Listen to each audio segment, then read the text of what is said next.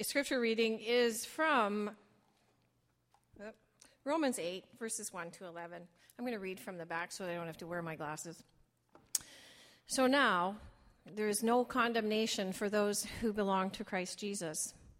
And because you belong to him, the power of the life-giving Spirit has freed you from the power of sin that leads to death.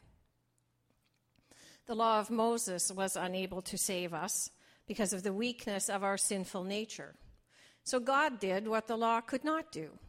He sent his own Son in a body like the bodies we sinners have.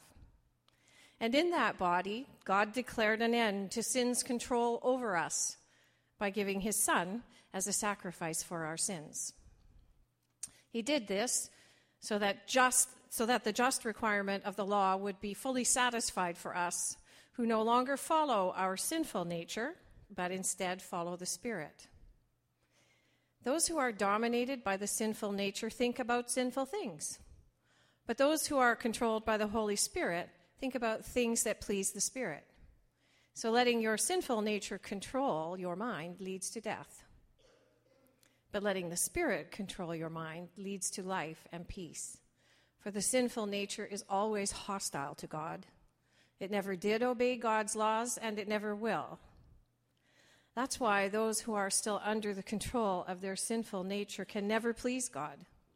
But you are not controlled by your sinful nature.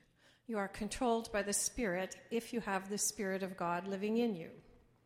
And remember that those who do not have the Spirit of Christ living in them do not belong to him at all. And Christ lives within you, so even though your body will die because of sin, the Spirit gives you life because you have been made right with God. The Spirit of God, who raised Jesus from the dead, lives in you. And just as God raised Christ Jesus from the dead, he will give life to your mortal bodies by this same Spirit living within you. Amen.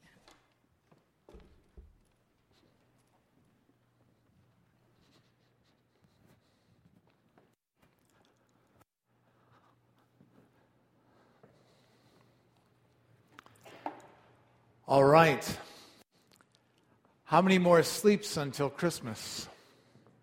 Who knows? How many more sleeps? 4. 21, 22, 23, 24. If your family not cheats, but if you have the tradition of Christmas Eve, then it's only 3. That's kind of a bonus. Tell me, what is your favorite Christmas present ever? What is your favorite Christmas present? Just stick up your hand and tell us. Yeah, Amanda?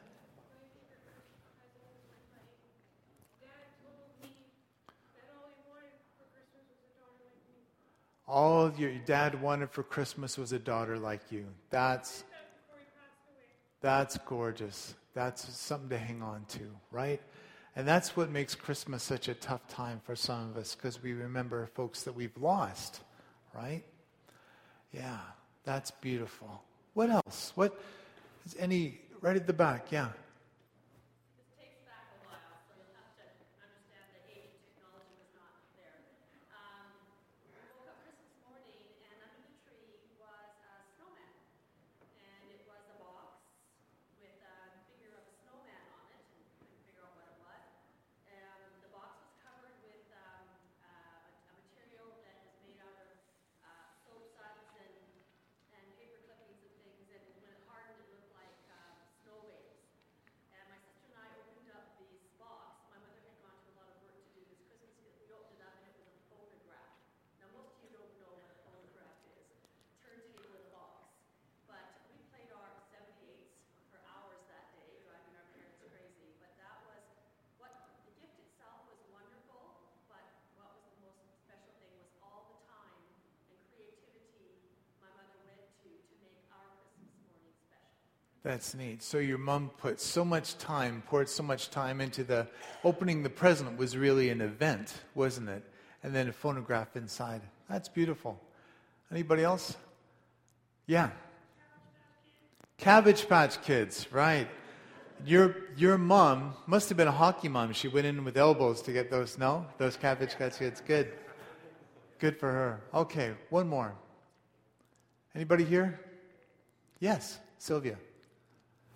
My father, in his business, had dealings with the ladies who owned the Colecus restaurant. Colecus Restaurant, okay, yeah. For Christmas, they ate in a dolly bed, a dolly, and a set of the china dishes. Beautiful tiny miniature. Wow. Wow, that you still have, so a doll and a dolly bed and special dishes. That's great. Good memories. Isn't it interesting how some of those, okay, now we sound, for some of us, how those low-tech gifts are some of the most memorable, right? Well, we'll be talking about our favorite Christmas present. I know this may sound like an outrageously dumb question, which of course Rick Hill is becoming famous for at Elam Chapel. What is the best thing about Christmas for us? We've been talking about all these neat Advent experiences. Don't you love what Bodo's been doing with the kids? It's not really fair because everyone remembers the kids' story and no one remembers the sermon, which I totally understand. So I'm just going to ride on his coattails today, all right? As usual, we've been talking about light and glory and grace and truth. I knew you remembered all those things. Remember all the illustrations. And today we're talking about life, right? And that's why we thought it's no good playing with the stuff. Why play with a stuffed bunny when you can have the real thing, right? And that's why we wanted to bring a live rabbit into church today, sort of like the Christmas bunny, not the Easter bunny, but the Christmas bunny. And it's such a blessing to have a pet store owner connected with your children's ministry. You never go wanting for props. But we want to talk about life this morning because Jesus Christ said this in John chapter 10, verse 10. Easy verse to remember, John 10:10. The thief, Satan, our enemy, comes only to steal and kill and destroy. I have come that they may have life and have it to the full. That's why Jesus came, so we could have life, not existence, not squeaking by, but life to the full. Luann and I have been reading through an excellent Advent book this month that she got and graciously has been reading to me. And there's an interesting quote from Carl Sagan, who's a very famous astronomer and really into cosmology. If you know anything about cosmology, Carl Sagan is kind of the father of that field of study. And this is what he said about our situation on planet Earth. In our obscurity, in all the vastness of the universe, there is no hint that help will come from anywhere to save us from ourselves. Let me read this encouraging quote again. In our obscurity, in all this vastness, there is no hint that help will come from anywhere to save us from ourselves. Wow. Who can save us? Who can change us? Is there any hope out there? And that's the question that Advent sort of prepares us for. And as Christians, we believe there is an answer. We believe that Jesus came not to just get us through life, but to give us life to the full, the way we were intended to live it. Now, this doesn't mean that you won't have any more struggles in life. In fact, most of us who follow Jesus can attest to the fact it gets tougher. When you start following Jesus, it gets tougher. But there's more joy. You know why you're here. Life starts to make sense. You get the big picture. You go, now I get it. Has anyone here, in their experience following Jesus, had a problem-free life? Shoot, I was hoping that someone else would be able to take over the sermon today, but I don't see any hands. Jesus says, look, I guarantee it, you're going to follow me, you're going to have challenges, you're going to have tough times, but I will be with you. Jesus came to bring us life and have it till the full. Well, let's unpack this. The scripture that was read to us this morning, Romans chapter 8, is not a classic Christmas scripture, but here's why I wanted us to get into it. Now, there's no condemnation for those who belong to Christ Jesus. That means there's no judgment, there's no sentence, there's no spiritual sword of Damocles hanging over our heads waiting to say, now you're in big trouble. All that condemnation is gone. And by the way, if God doesn't condemn us, we should not condemn ourselves either. So shame can be lifted off of us if we choose to live that way. Because we belong to Jesus, now listen to this sentence, the power of the life-giving Spirit has freed you from the power of sin that leads to death. So Jesus came to set us free. The law of Moses was unable to save us because of the weakness of our sinful nature. Remember last week we talked a bit about the Ten Commandments? The Ten Commandments are good. And they're God's loving framework to say, listen, earthlings, you need boundaries to life. You need to know that some things are right and some things are wrong. Therefore, don't steal. Don't cheat on your spouse. Don't lie. Don't be so full of envy. That's the way we need to relate to each other. The first 4 commandments are all about how we relate to God. Say, don't worship cheap imitations. Just worship me. Honor me. Take a break regularly to focus on your spiritual life. All the 10 commandments are intended for good. But the problem with human nature, as we'll see in a minute, the law of Moses was unable to save us because of the weakness of our sinful nature. Even though the law is good, the commandments are good, we fail, right? Because we can't do it on our own. We are so self-centered and self-oriented. It's all about us. It doesn't work. And at best, what the law could do is point out we're moral failures. We're all moral cripples. You've heard it said that religion is just a crutch for people who can't make it through life. We are all spiritual paraplegics when it comes to keeping the 10 Commandments and keeping God's laws. So we're all in good company. We're all limping. We can't make it, right? So the good news is that Jesus has come to save us. So here's our problem. The law couldn't save us. Next 2 words are really significant. So God did what the law could not do. He sent his own Son in a body like the bodies we sinners have, and in that body God declared an end to sin's control over us. So we're free. He purchases our freedom by sending Jesus for us. And he did this so that the requirements of the law could be fully satisfied. You know the expression, you do the crime, you got to do the time, right? So someone had to pay the price for the crime, and Jesus did that voluntarily for us. So we who no longer follow our sinful nature, but instead we follow the Spirit, right? So that's the Christmas passage.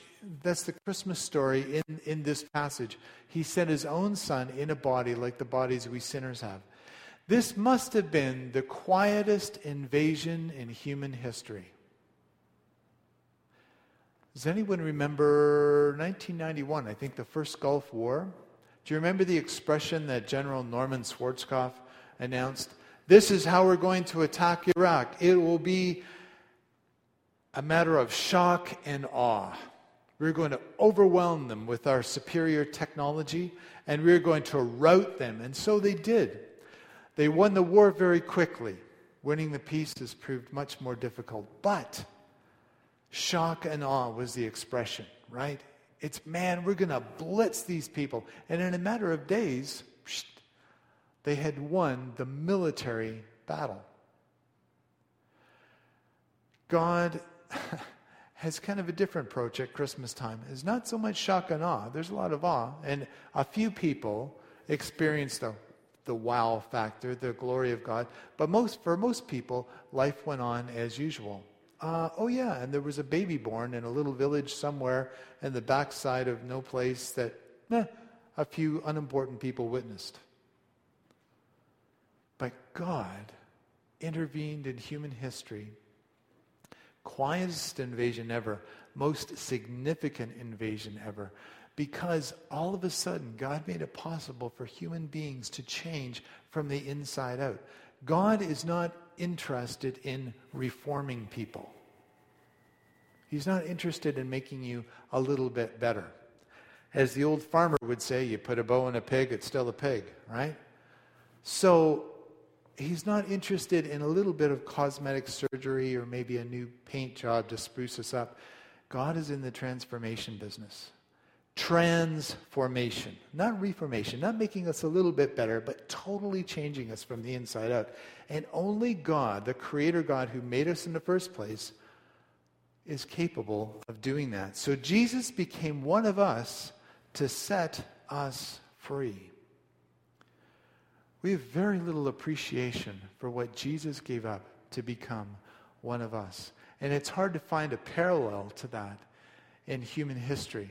But I think I may have found one. This is Witold Pilecki. How did I do with that, Irmgard? Okay.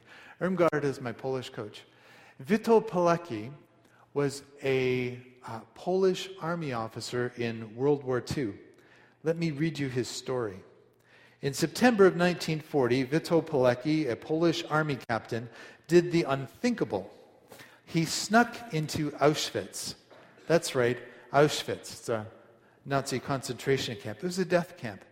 Pilecki knew that something was terribly wrong with the concentration camp, and as a committed Christian and a Polish patriot, he could not sit by and watch. He wanted to get information on the horrors of Auschwitz, but he knew he could only do that from the inside. So his superiors approved a daring plan. They provided a false identity card with a Jewish name, and then Pilecki allowed the Germans to arrest him during a routine Warsaw street roundup. Pilecki was sent to Auschwitz and assigned inmate number 4859. Pilecki, a husband and father of two, later said, "I said farewell to everything I had known on this earth." He became just like any other prisoner, despised, beaten, and threatened with death. From inside the camp, he wrote, "The game I was now playing at Auschwitz was dangerous. In fact, I had gone far beyond what people in the real world would consider dangerous."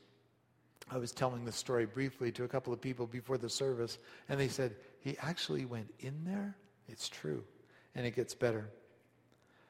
Beginning in 1941, Pilecki started working on his dangerous mission. He organized the inmates into resistance units, documenting war crimes, and by 1942, it also organized a secret radio station using scrap parts. The information he supplied from inside the camp provided Western allies with key intelligence information about the camp. By the spring of 1943, Pilecki joined the camp bakery, where he was able to overpower a guard and escape. Once free, he finished his report estimating that around 2 million people had been killed in Auschwitz. When the reports reached London, officials thought he was exaggerating. And of course, now we know he was true. He was telling the truth. But here's how a contemporary Jewish journal summarized Pilecki's life. Once he set his mind to the good, he never wavered, never stopped. He crossed the great human divide that separates knowing the right thing from doing the right thing. In his report, Pilecki said, "There is always a difference between saying you will do something and actually doing it. A long time before, many years before, I had worked on myself in order to be able to put the two together." Now, Pilecki certainly had the courage, but not the power, to rescue the prisoners in Auschwitz. The difference between Jesus and Witold Pilecki is that Jesus has the power to set us free. Those who are dominated about sinful nature, we think about sinful things. But those of us who are controlled by the Holy Spirit, we think about things that please the Spirit. And who is the Holy Spirit? The Spirit of... Okay, I'm sorry. It's not meant to be a trick question. Let's rewind. Let's think about the Trinity, okay? God, Father, and who? Holy Spirit, all right? God becomes flesh, appears as Jesus on planet Earth, born as a baby at Christmas time to save us from our sins, dies. God the Father raises him from the dead, and then he returns to heaven. But before he returns to heaven, what does he promise? Jesus promises his friends, don't worry, I will not leave you as orphans. I will send who? Holy Spirit, the Comforter, the Holy Spirit to be with us. So the Holy Spirit is with every Christian, everyone who follows Jesus. The Holy Spirit is present in their life. Talk about an amazing Christmas present. It's the whole purpose of Christmas, so that God could be with us. Emmanuel, God with us. Not just one human being. That had to happen in order for Jesus to die and pay the price for our sin. But then after he left, he said, don't worry. I'm not bailing on you guys. I'm not going to desert you. I'm not going to abandon you. If any of us have ever felt abandoned, God will not abandon us. He is with us all the time. If we pay attention to him, Holy Spirit is with every Christian. So, as we continue, it says, if we let our sinful nature control our minds, that leads to death. But letting the Spirit control your mind leads to life and peace. It's worth repeating. Letting the Holy Spirit control your mind leads to life and peace. You want to experience life to the full and peace in spite of your circumstances? Not because of your circumstances, but in spite of your circumstances. Then we let Holy Spirit control our mind and ultimately our actions. Jesus has the power to set us free. Unlike Vaito Pilecki, who actually became Jewish, so to speak, in that concentration camp to find out what was going on, he didn't have the power to set those people free as much as he tried. Jesus can, and Jesus will, and Jesus has set many of us free. We are in the process of learning how to live freely. We're in the process of being set free, right? The sinful nature, our sinful nature, is always hostile to God. Never did obey God's laws, never will. That's why those of us who are still under the control of our sinful nature, we can never please God. But for those of us who are not controlled, we're not controlled by our sinful nature. If you follow Jesus, if you've been set free, we don't have to do that anymore. We're controlled by the Spirit. If you have the Spirit of God living in you, if you have that little pilot light of life on, all we have to do to see that pilot light go like that, we surrender to Jesus. We surrender. We say, okay, you can have it. You can have everything. And we experience life and peace. That helps us kill the sinful nature that's in us and gives us the power to make the right choices and the right decisions and follow Jesus, right?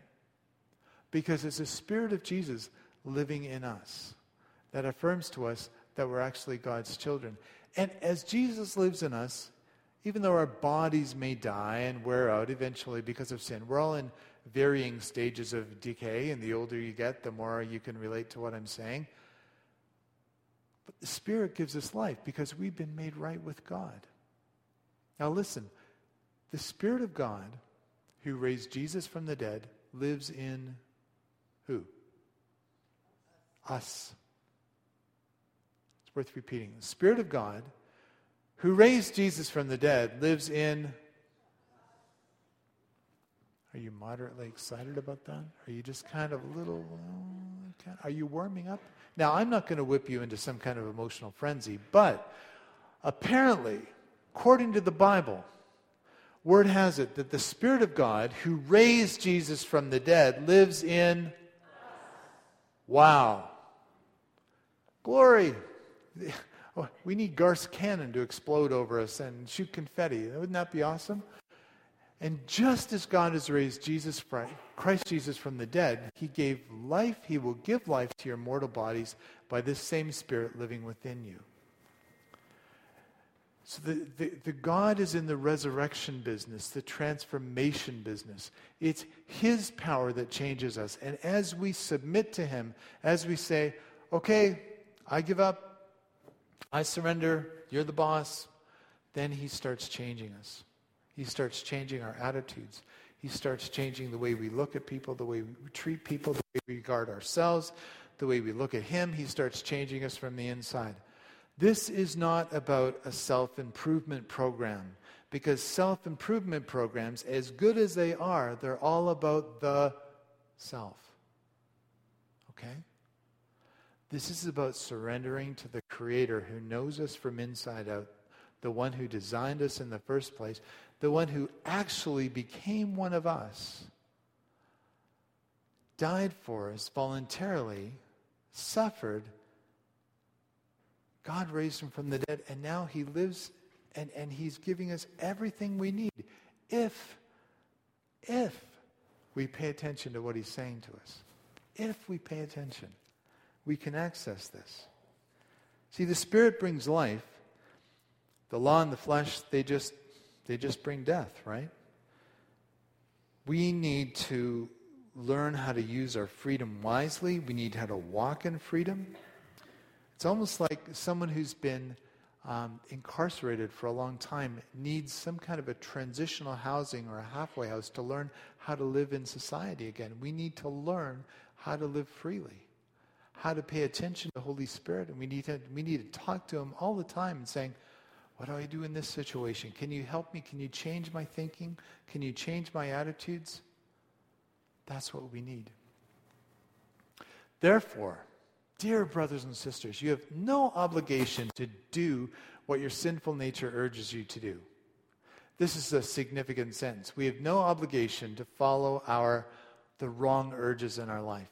What we need to do when we're tempted, we need to have a little conversation. One of the first signs of sanity is that you talk to yourself, maybe not out loud in public, but you have a little conversation with yourself and say, wait, is anyone holding a gun to my head right now?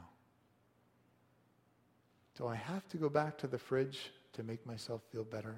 Do I have to buy something to make myself feel better? Do I have to click on a certain website to escape and make myself feel better? Do I have to do that again? No. I don't have to do that. God can teach me how to walk freely. He wants to set me free. In fact, Jesus died to set me free.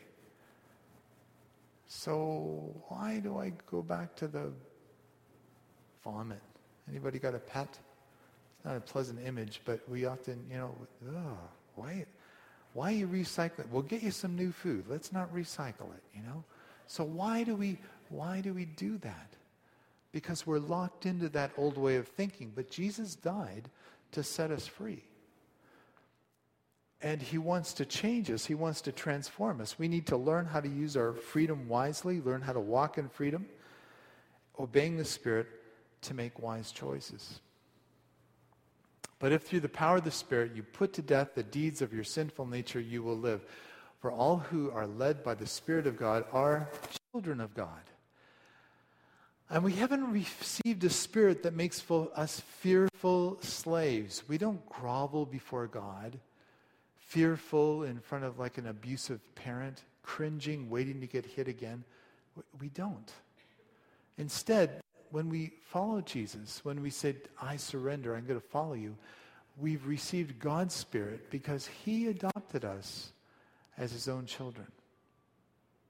God went to such great expense to adopt us into his family, to hand pick us. So now we can call him Abba, which means father or daddy, papa. And his spirit joins with our spirit to affirm that we are God's children. That's what gets me really excited about Christmas. I love the eating, you can tell that. And presents and family and friends and whooping it up and confetti cannons and baby bunnies and however else we celebrate Christmas. Those are fun events. But the bottom line is that our Creator has become one of us so we could experience life to the fullest. That's amazing. And as we learn how to walk with his Spirit, with the Spirit of Jesus in us, and as we surrender, we got to surrender every day. That's the good news and that's the bad news. The good news is that, we have to surrender. It's also the bad news. It's like, but it's good in the long run. It's hard, but you get used to it. Say, okay, Jesus, you're the boss. I will give you the right to free me up from my addictions, my grudges, my hang-ups, my guilt, my shame, all my junk in the past, so I can keep learning how to walk free and walk with you. That's what he promises. And that's what Jesus meant when he said, I come so that they could have life, and have life to the full. Not life without problems, but life to the full. I want to share with you a story, an email that some of us have been reading. It just, to me, talks about how Jesus comes through when we need him. And it's not the story of everyone, but it's the story of one particular man. You might remember Robert Naylor, who used to sit right around here for the last several months visiting Elam. This is an email from his wife, Donna. Dear Pastor Hill, this is Donna Naylor. You and your congregation adopted my husband Robert during his stay in Winnipeg while on his business trip from June to October. Remember he suffered a stroke in October and you asked us and you visited us in the hospital? Sorry, I'm just reaching out to you now, but I lost your email and now I've recently relocated your contact information. So Robert was transferred by air ambulance October 27 down to Johns Hopkins in Baltimore. As of today, December 11, we're still here. Boy, oh boy, have we been on a roller coaster ride. We took one step forward and 2 steps backward. The devil continued to attack, but God always showed us that he is in control and never failed. Rob had some really close calls to near death while here. Several more mini strokes, several seizures, high fever, low blood pressure, high heart rate, fluid on the lungs, as though he were drowning. He had to be placed back on the ventilator. Huge blood clot burst and hit every organ in his blood and told all would be shutting down. Kidneys, lungs, heart, liver. He went into cardiac arrest and was pulseless for a minute and a half, dead. They were able to bring him back by CPR. Or should I say, God brought him back? Docs came in to me and said there was nothing more they could do. All his organs were shutting down, and he probably would have another cardiac arrest throughout the day or night, and probably would not survive. Plus, he told me that the ventilator was the only thing keeping him alive because he had lost so much oxygen during that cardiac arrest, probably brain dead. Told me to sleep on it and make a decision in the morning as to whether or not to take my husband off the ventilator and life support. How could I possibly sleep in such a decision? I called her pastor to pray, and I called in the entire family to say goodbye just in case he had a cardiac arrest. After everyone left, I talked to Robert all night. I told him how I loved him. I told him if he was tired and needed to go home to glory, I would be okay and could take care of our family. I told him if he needed to still fight, then fight. Tears started rolling down his face and began biting on the ventilator tube. Well, correct me if I'm wrong, but brain-dead men don't cry or show emotion. His vital signs started improving and did a 180-degree turn. Blood pressure went up. Heart rate began getting normal. No cardiac arrest. He survived that dreadful night. And my answer, of course, was no, not taking him off the ventilator.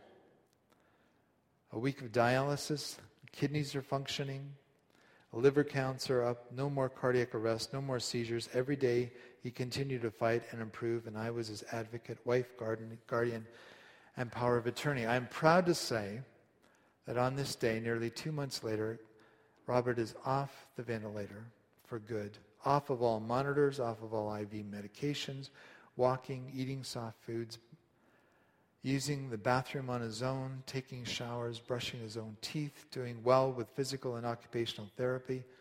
He's still nonverbal and has a long road ahead, but has come so far. And just received word today that he's been accepted to a rehab center only 20 minutes from our home, which is such a blessing to our family, just in time for Christmas to be home. So she sent a few photos of Rob. There's them in front of the Christmas tree and Johns Hopkins after this incident. And she wanted me especially to show this to you, them standing in front of this statue of Jesus. Maybe we should get one of these. But it's just significant in seeing that God has given this man life.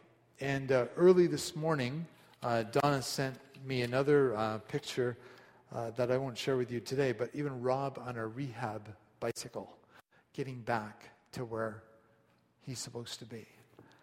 I just wanted to share this story with you because no, it doesn't happen for everyone. Sometimes God knows when our days are numbered, right?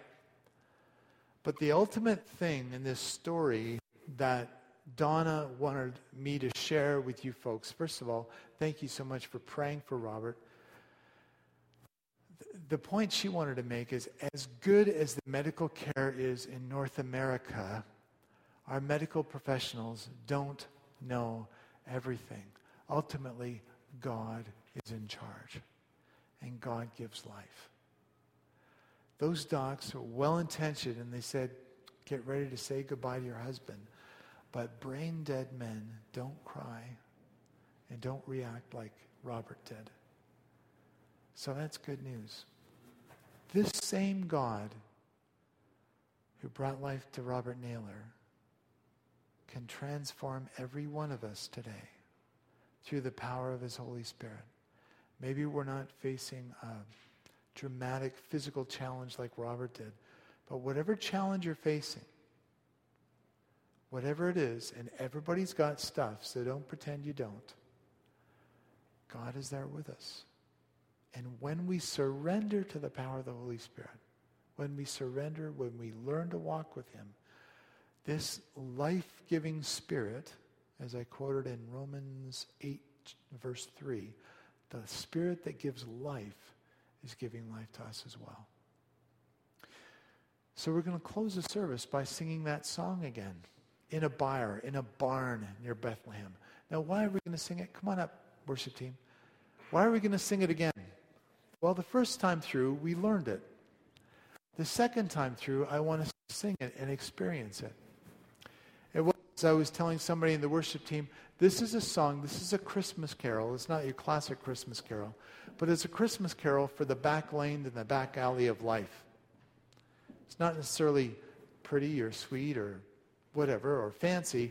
It's just kind of gritty and real, and that's why I like the lyrics to it. Because the incarnation is very fleshly. God with us. Not nice and way up there and otherworldly, but right here, right where we need him. In hospital rooms, in back alleys, in any challenging place you face in life, God with us. That's the promise of Christmas. That's the guarantee of Christmas.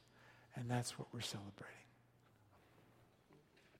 Jesus came to bring life, health, and laughter for all of us. If you want to access this, First of all, say, I surrender. Okay? Hands up, don't shoot. I surrender. All right? And you'll be able to enter into his family. Keep saying that every day. It'll get easier, it may be harder some days, but keep saying it every day as you follow him, and he will change you from the inside out. That's what I'm working on this Christmas and into 2015. If you want to join me, it's great. Join the parade. Let's pray. Jesus, thank you for coming so we could have life and experience it to the full. Thank you so much for becoming one of us. We marvel at that. We don't deserve it. We revel in your love. And now we crave, we earnestly ask for your presence with us. That you remind us through your Spirit that you're with us. Help us to obey your promptings. And keep changing us from the inside out. In Jesus' name, amen. God bless you. If we don't see you Christmas Eve, Merry Christmas, Joyeux Noël.